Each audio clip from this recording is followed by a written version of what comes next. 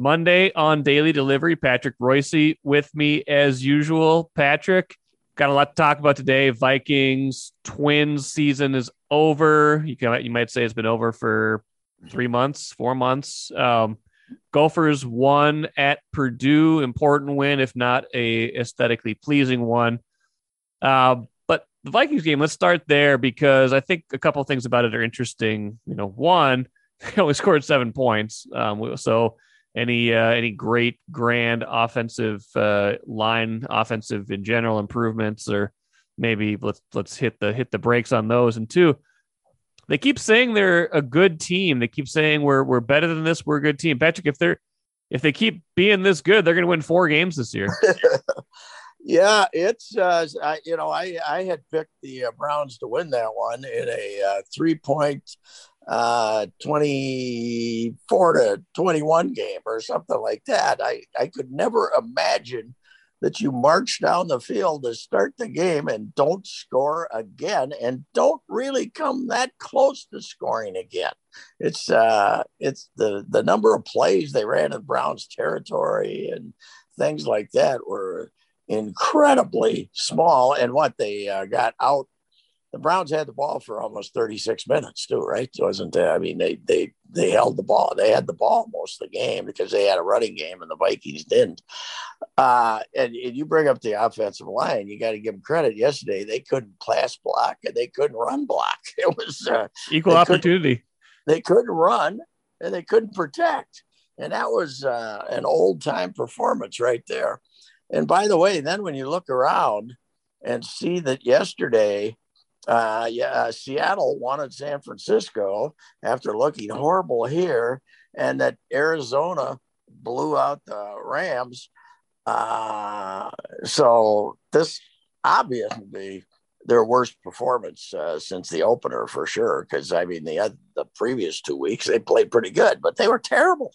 There's nothing good to say. They were okay defensively, but Baker Mayfield was the defense's number one ally. If he would have, let's say, hit half of those 10 or 12 passes he had to guys that were wide open, and he didn't get the ball to them, it would have been 28-7 or 31-7, and Zim wouldn't have been Zim sounded, after I wrote my tribute to Zim Skander on Saturday, right, turned into a bull thrower like everybody else. We're better than this. And I guess maybe he's trying to tell the team that, so he thought that became his public message. But usually Zim would go nuts in a situation like that, seeing them get their arse kicked. He's probably a little worried about his job. I mean, with the Wilf boys, they get nervous. They've been pretty loyal to him, but if they get beat by Detroit at home next week, which I don't think is possible, but if they do, he might not make it to the end of the season. Yeah, I agree with that. I mean, the 1-3 now, and it's some of it's messaging, right? Some of it's real because they did play well in those 2 weeks. I think here's my theory on Zimmer. He'll always be kind of happy as long as the defense plays well. And they only give up 14 points. If they lose 35-28 and it's a close game, he's not as happy. Yeah, well, that's not a bad theory to have. That's for sure. I guess I didn't think of it that way. But I mean, we did have the story last week too about the kumbaya he's had with Kirk, and, right? How they get together on what is it, Mondays, Thursdays, Thursdays, and they kind of like Belichick and Brady would always have that sit down where they would basically dissect the team. I don't think this is two geniuses at work like that was, but he was trying to reach out, but you turn around and Cousins, I thought that Cousins would probably revert to form here one of these weeks, and he did. He was not terrible, but he didn't do anything to win the game for you anyway. He had a chance to make plays and he didn't make them. So that was an old time Cousins performance there. He wasn't good, didn't handle the pressure at all. and there was a lot of pressure, but he didn't handle it at all. He got hit 10 times, I guess. So that's his excuse. But yeah, it was brutal. It's a terrible loss when you give up 14 points and get beat in today's NFL. That's impossible almost. Yeah, I got a text. It's funny. I got a text from another Vikings fan friend of mine. It was like it said. It was right after the first drive. It said, seriously, Kirk is a different player, and I'm not inclined to ever say that about him. That was that was only the text. And I didn't see it for a while, didn't respond to it. Get to the end of the game, I just responded, we will always have that first drive. Like you're right. It was he looked great on that first drive, and then they couldn't protect. They must have been taking away some of his, they're smart. They're taking away probably some of his favorite things. Stefanski's worked with Kirk Cousins before. He knows he knows him very well. He knows kind of what he likes. And that's probably, a pretty good little thing to have going in, even if you're an offensive coach. And they've got a lot of defensive coaches on that side of the ball that were here too. So maybe that has something to do with it. I don't know, but you're right. 7 points, especially the ease with which they took it down the field at the start. It just it's baffling. They get shut out for 54 minutes. Yeah. Right? I mean, that's they go down the field and nothing happens after that. It's incredible. I was just listening to it. I wasn't there. I thought the boos would be a little more resounding than they were. It was a pretty good shot at them at halftime, but that was bad. That's bad. And how could Mayfield be this bad? I didn't think he was great, but how about the pass? He missed a Beckham at the end. Where's he throwing that ball? I hadn't seen his running wide. The guy's running wide open, and he throws a line drive behind him. Right. And then he hits himself in the helmet like, I just missed him. I should have thrown I should have thrown it to him. Whoops. Yeah, that's right. It was brutal. Yeah, he was 15 of 33. That's like in the modern NFL, that's almost impossible. He had a total QBR of 15.6. But the Vikings can't stop the run. The Browns had 184 rushing yards, and that's, usually when you do that to the quarterback, you're going to win, but they couldn't stop the run. They haven't really stopped the run all year. Well, and the Brownies, that's Stefanski's deal, the two-pronged running game. They got two running backs, and they run them at you. And he's I think he's a very different coach than we expected when he left there as a young guy. That he basically, Mark Craig had one of the best pieces we've had on football this season. That is a long reader on Stefanski. It was more than Stefanski. It was about Zim and offensive coordinators too, and he talked to all the guys Zim has fired, and not he didn't get DeFilippo, but he talked to Norv, and Norv kind of brushed it off. But he talked to everybody. He sourced the hell out of it. He went down there last week, and it was a great piece. And I don't, the guy's he's a blue collar, run the ball type of coach. It's and he did when you looked at the sideline yesterday when they showed you shots of him, you would expect to look over there and see a very frustrated guy because of the way his quarterback was playing. But he looks like he just pretty much a Bud Grant stoic over there who keeps worrying about what's happening with the next play. So it was an impressive win for the Browns team that had to, overcome a fairly stout Vikings defensive effort and their quarterback. They had to overcome both of those to win the game, and it was a pretty dang good road victory, and it put our Vikes up against it. There's no doubt about it. Yeah, a couple of thoughts on that to maybe finish off the Vikings thoughts here. One is Stefanski. When he was here in 2019, that was the year that Cousins threw the ball the least. They really did lean into the running game, and maybe we assume that was Zimmer's influence or something like that. But maybe that was more him than anything else. And the other thing is, it was an underrated, maybe bold piece of that game was when the Vikings had that penalty on the extra point, and they Yes. decide, well, we're not going to take it on the kickoff. We're just going to go for two.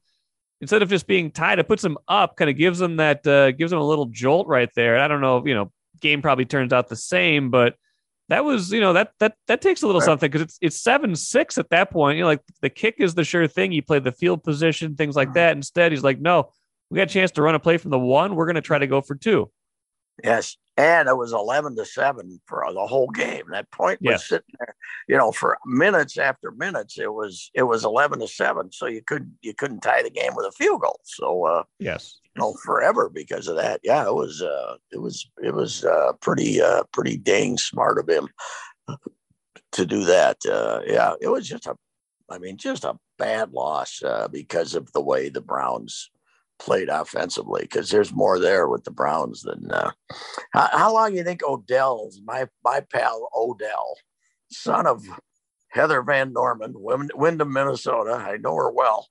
How long do you think he's going to put up with this guy throwing the ball 12 yards away from him when he's open? Odell's one of those high maintenance wide receivers. He's not going to put up with this nonsense. No, and you know who they got sitting over there, ready to sling it? Case Keenum, baby. Let's make the switch.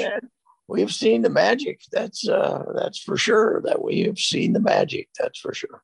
Since I was a kid, my grandpa, Jim Warner, taught us to treat our customers like family. And to thank you for 67 years, Warner Stellian is offering unbeatable appliance savings. Go to WarnerStellian.com to get your $50 coupon you won't find anywhere else. Well, let's move on. I just, maybe I gave one final thought, I guess, where, we, after they beat Seattle, I kind of felt like we kind of got off the firing watch pretty quickly. But, like you said, now that they're 1-3, they've lost this home game. Now they got Detroit next week, which, Detroit's not good. Detroit's winless, but, Detroit has played good halves of football. They're not just going to, they're not in quit mode yet. They're still going to try at least. They're just not that talented. You got Detroit and then Carolina, which feels like an opportunity to get back to 500 before the bye. But it also feels like an opportunity where if you lose both those games, we are definitely on a bye week fire watch. Yeah. I mean, Carolina, they're going to be the rather emphatic underdog playing down there. I would think, at 5-6 points probably, or maybe, they're playing good. Darnold is playing pretty good down there. They got a good defense. So yeah, you lose the Lions. You're right. If they lose them both, he won't come out of bye week, I wouldn't think. Although there's the other thing is you look at it and who do you promote? Who do you don't promote Clint Kubiak? No. So Patterson maybe, but yeah. Yeah, maybe you'll let Andre do it for 10 games and see if anything happens there. That would be a possibility, I would guess. So, but I mean he won't make it if damn well Spielman's not going to stand up and take responsibility, right? Spielman, he's not that kind of guy. He's a survivor. He'll go in there and stab him in the back in 2 minutes. That's what it takes. So. Zim's in trouble. He is in trouble. There's no doubt about it. And if he doesn't make the playoffs, he's got no chance to be back. Hero. I agree with that. 8 years a long run. You've only won 2 playoff games, and you've only been to the playoffs 3 times. It's not happening. He's not coming back. Frightens the hell out of me because as I wrote, I saw that. Get some 42-year-old guy who's full of BS up to his ears, who's strictly sending out the party line message. So they're a dying breed. They are a dying breed. We lost. We don't have Boudreaux anymore. Boudreaux is a great character. Hockey, you're right.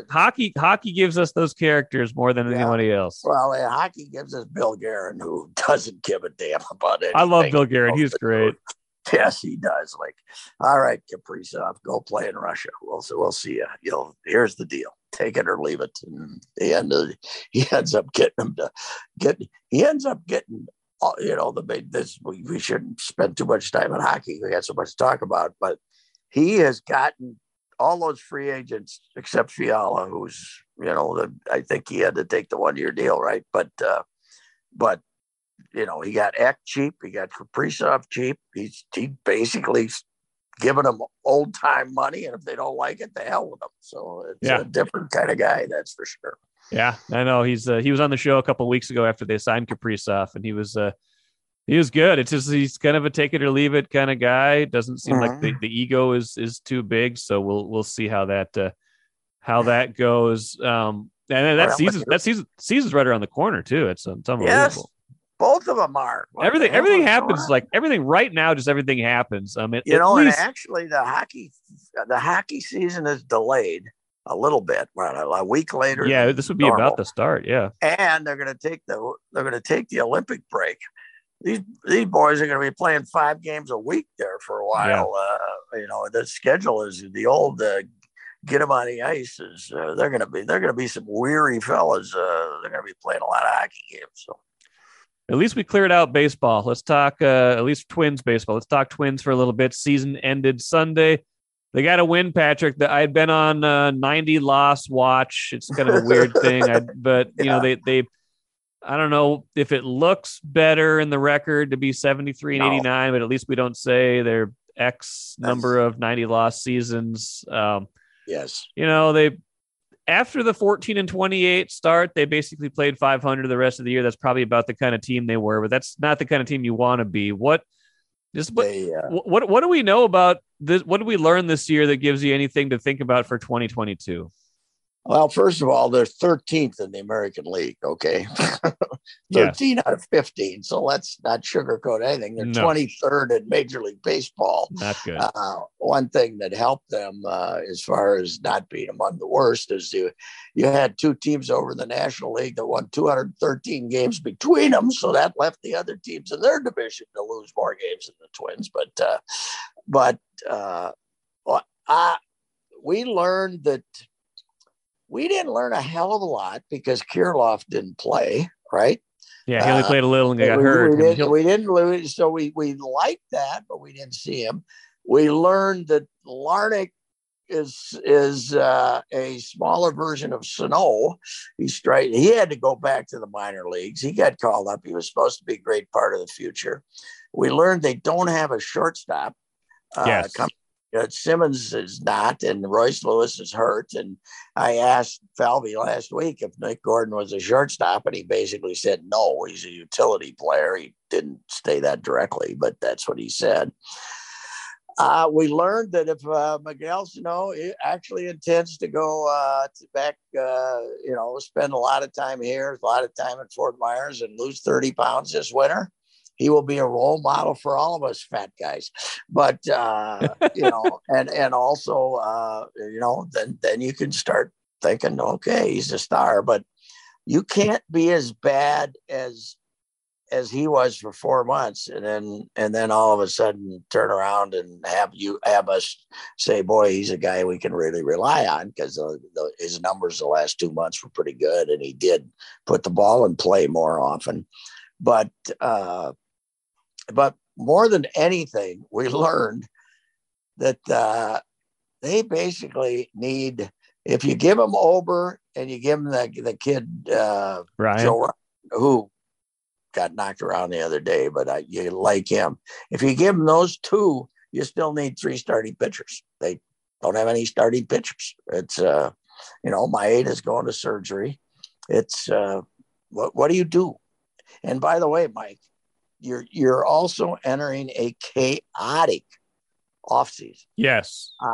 You don't have any idea if anybody's going to be making any trades with they're not going to, they might get a deal, but it's going to be late. It's going to be right before the start of spring training, or maybe even a couple of weeks into what normally would be spring training. So the ability to make off-season moves to go, free agency, is there even going to be free agency? Are the owners going to lock them out and not allow any business to take place? So it's a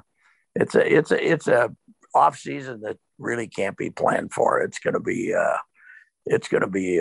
brutal. And the idea that you're going to trade Buxton this winter it's not going to work, because who's going to go take him? And how are you going to move him and get what you think you should get when nobody knows when the season's going to start or what when you could actually start doing business. It's baseball is headed into the abyss here, and we don't know when they're going to come out of it. And there's certainly the idea that the players have kicked off the stretch drive to negotiations by suing the owners for $500 million. By suing the owners for $500 million, it's the idea that there's any olive branches out there seems pretty preposterous. So. Yeah, it's a bad time to need a lot of off-season work, isn't it? Like, I think that was I'm glad you kind of laid it all out there, because that was kind of my thought. Like, most of what we learned about this year's team obviously was not good. And obviously a lot of what we learned, we kind of already knew. Like, Buxton's really good when he's healthy. Yes. Sano is inconsistent. He'll tease you. He'll have these stretches where you're like, wow, like that's a top level player. But then, there's other stretches where he can't touch the ball.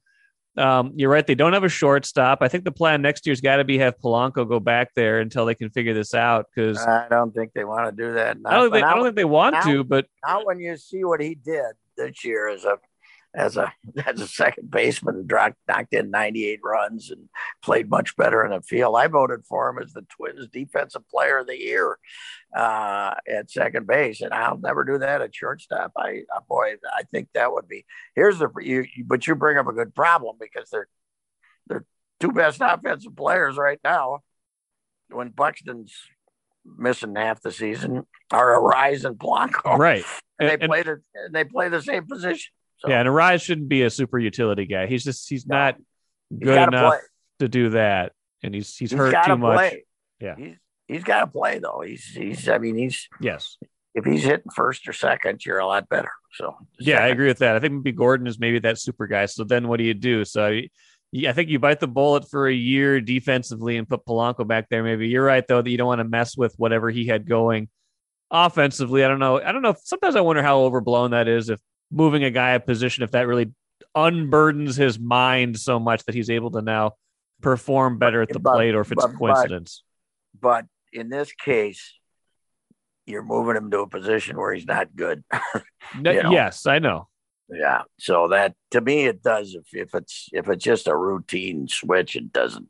Now, it wouldn't burden Luis Arraez's mind no matter where you put him, because he don't care. He just wants to hit. So, but I think Polanco's a bit of a fretter from what I've seen of him, and I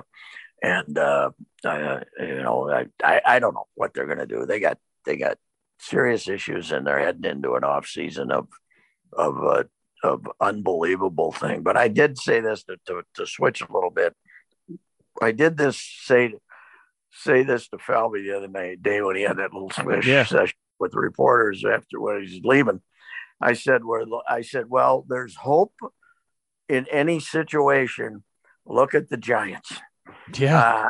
And he said, it's a miracle. I said, yes, it's a miracle. And because of America's, I didn't say this to him, but because of America's absolute, what should I say, casual attitude towards baseball, that this team, which had a 75.5 or 74.5 over and under, won 107 games, held off the Dodgers, who won 106 games, and we don't, not that long ago would have been a front page headline in every sports section in America for 2 months. and it's just, they won 107 games. Look at who they won 107 games with, and look what they had to do to win their division. They won 107 games, and they had to wait to the last day to win their division. It's been an amazing story that we just, that America says, oh, okay, that's just baseball's current predicament. But and how about this for a wild card? Yeah. I mean, for historic franchises, the Yankees versus the Red Sox and the Cardinals versus the Dodgers. That's pretty hard to beat that there. Well, and just the, Cardinals won how many in a row? 16, 17? 17 in a row. 17 and then in a row. You got the Dodgers who won 106 games. I mean, that's like, just the clash of one game between those two teams right now is got to be unbelievable. Plus, Yankees, Red Sox, you can't beat that in a one game situation. It's like a game 7 basically for these guys. So Yeah, as someone who has gotten more casual towards baseball, who doesn't follow those storylines as much, I'm very excited for the wild card games and the overall postseason. I think it could be pretty good. I mean, it's like look at who's in, who's like there's not a lot of weakness there right now. No, there's 11. There were 11. I mean, the Blue Jays had a plus 183 run differential and didn't make the playoffs. So, but you know what these morons are going to do when they come out of this, don't you? They're going to have 7 teams in the playoff, and none of this. That Manfred will have a 17 playoff when we come out of here in each league, and he'll bleep this up too. He could screw up a 1-car parade. That guy. Yeah, he's and terrible. They're gonna end up doing that again. You gotta make the 162 game season mean something, you dumbhead. And he's not going to do it. Baseball is, they won't, they won't make sensible decisions, and they rarely do well. Although I'll say one thing they did this year, we thought the umpires looking at the gloves was going to be like just an annoyance that occurred all year. That was a big, pain, and we're going to have all these arguments and stuff. And we had the first week, there was some stuff that blew up, but since then, nothing, right? Nothing. Yep, they just walk over. They're like, there you go. So Josh Donaldson, the Josh Donaldson rule came into effect. It's Josh Donaldson should be remembered as a pioneer of trying to reduce cheating of pitchers for a guy. He's the only player that went nuts about it. And then Mike Schultz, the Cardinals manager, exposed it. And that's, they did make that change, and that added a little offense to the game and a little hitting to the game. And Garrett Cole might end up being the Cy Young Award winner, but he's not what he used to be. That's for sure. Yeah. And so anyway, that was the one thing they did this year. But they're heading in what, if ever a game cannot afford a shutdown, it's this one. But they're headed there anyway, I'm afraid. Yep. We got to talk Gophers really quick before we get out of here. It was not one of the more beautiful games. It was 20-13 over Purdue. It was raining. It was, both teams, both teams tried hard, but it was not the clash of the Titans. That said, an important win for whatever they want to try to accomplish this season. You lose that game, then all of a sudden you're going, uh-oh. But, I don't know how much of you saw of it. They did kind of enough to win. They made the plays at the end. The defense did its thing, got the late stop at the end to finish it off. But, I guess the biggest takeaway is that whatever we saw against Bowling Green, not surprisingly, that's not what this team is. I don't know quite how good they are, but they're not that bad. No, you better not have the oldest team in America with a lot of guys who've been pretty good in the past and play and be as bad as you were as against Bowling Green. But here's the deal, Bowling Green or not, this historic defeat, which will be there forever. Look at the West. Yeah, it's terrible. Nebraska, Wisconsin's awful. They're terrible. The quarterback got hurt, and probably nobody cares. He's bad anyway. Wisconsin's awful. Illinois is awful. Northwestern is, Nebraska beat them 56-7. And I saw this coming, by the way. You did. Before the season started, they have fewer players back than any team in the country. Everybody else has like 75% of their players back, right? Their impact players are back. They have 32% or something of their production from last year back. And they're brutal. And this is kind of the way they go down there. Fitzgerald builds it up, and then he has to try to rebuild it. They're terrible. I was good. Yeah. Wisconsin's bad, and they get Nebraska here. So when they come out of the break, they get Nebraska here. So Nebraska looks like they're the Nebraska, the Gophers is going to be the second best team in the West. Could be, because Iowa's good, and but Wisconsin's here, right? Don't they play? No, I think Wisconsin's down there. I think Wisconsin's away this year. So they got Iowa here. Then. Yes, Iowa's here. I was here, I mean, I was certainly not invincible. And then here's the other thing. They got one of their East games is Maryland, right? I think so. Yeah. I'm just looking at the schedule right now on the fly. One of their East games. I think they got Maryland and Indiana, right? Or am I wrong? I think the Indiana for sure is one of them. Yeah. Well, just see what Maryland, for some reason, people do this big buildup of Maryland. About 3 years ago, they built up Loxley. And, we had this going because they beat Howard or somebody. They were 3-0. They're late. They were terrible. Iowa goes there and beats them 51-14. Wasn't it 51-14 Friday night? So they're frauds. They got the easiest schedule they've ever had in history. So we'll see if they can, but they're going to have a hard time avoiding 8-4, I would guess. Yeah. If you lose to Iowa and you lose one other, that's about the most they can lose. So. Point of clarification, you were right. Actually, you were right about the Badgers are home at Iowa. And you're right, Indiana and Maryland are the two crossover games. They got the bye, then they got home. They got Nebraska and Maryland home, and then they've got at Northwestern and then versus Illinois. That's 4 very winnable games coming out of the break. How can you lose one of those? Yeah, well, you can lose to Nebraska. But anytime Nebraska's got a Martinez at quarterback, you got a chance because they can't pass.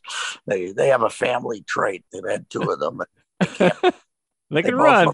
They can run. They both look like Baker Mayfield. Yes. On line drives all over the ballpark. So, I mean, the schedule's easy beyond belief. And the fact that they now have, kind of gotten their feet under them again. They weren't great, obviously. But they're, that was what, when you look at their schedule, that was one of their tougher games at Purdue, and they won. Purdue's not good either, but they were, good enough to beat the Gophers on the road. So this could be a very boring 8-4 season. Yeah, it could be a classic Mason season. Yeah. But Mace, Mace would have went down there and they would have figured out a way to run for 300 yards and have the ball half the time or something. Down at Purdue, but then again, Mace probably wouldn't have won too many games with his defense where they gave up 13 points in a row either. So, but yeah, it's a good win because it kind of wipes out the humiliation of the Bowling Green loss, which is Bowling Green, by the way, 17.5-point underdogs. They only lost by 7 at Kent State. So they're on the march. They're on the move, baby. Here we go. That's true. And we should mention the Tommies, their Pioneer League first road game. They had a chance to win it, but San Diego came back and beat them by 3. So we're off and running in the Pioneer League for the Tommies. So good luck to them. Good luck to them. Good luck to everybody else. Enjoy the rest of your Monday. Patrick, good stuff. We'll do this again next week. Probably won't talk Gophers next week because they're on a bye. We'll have Vikings. We'll have playoffs. We'll be getting ready for the wild season. It's October, man. Everything is happening. Hope you guys enjoyed the show today. Patrick, have a great day, and we'll talk to you later, all right? All right, Michael.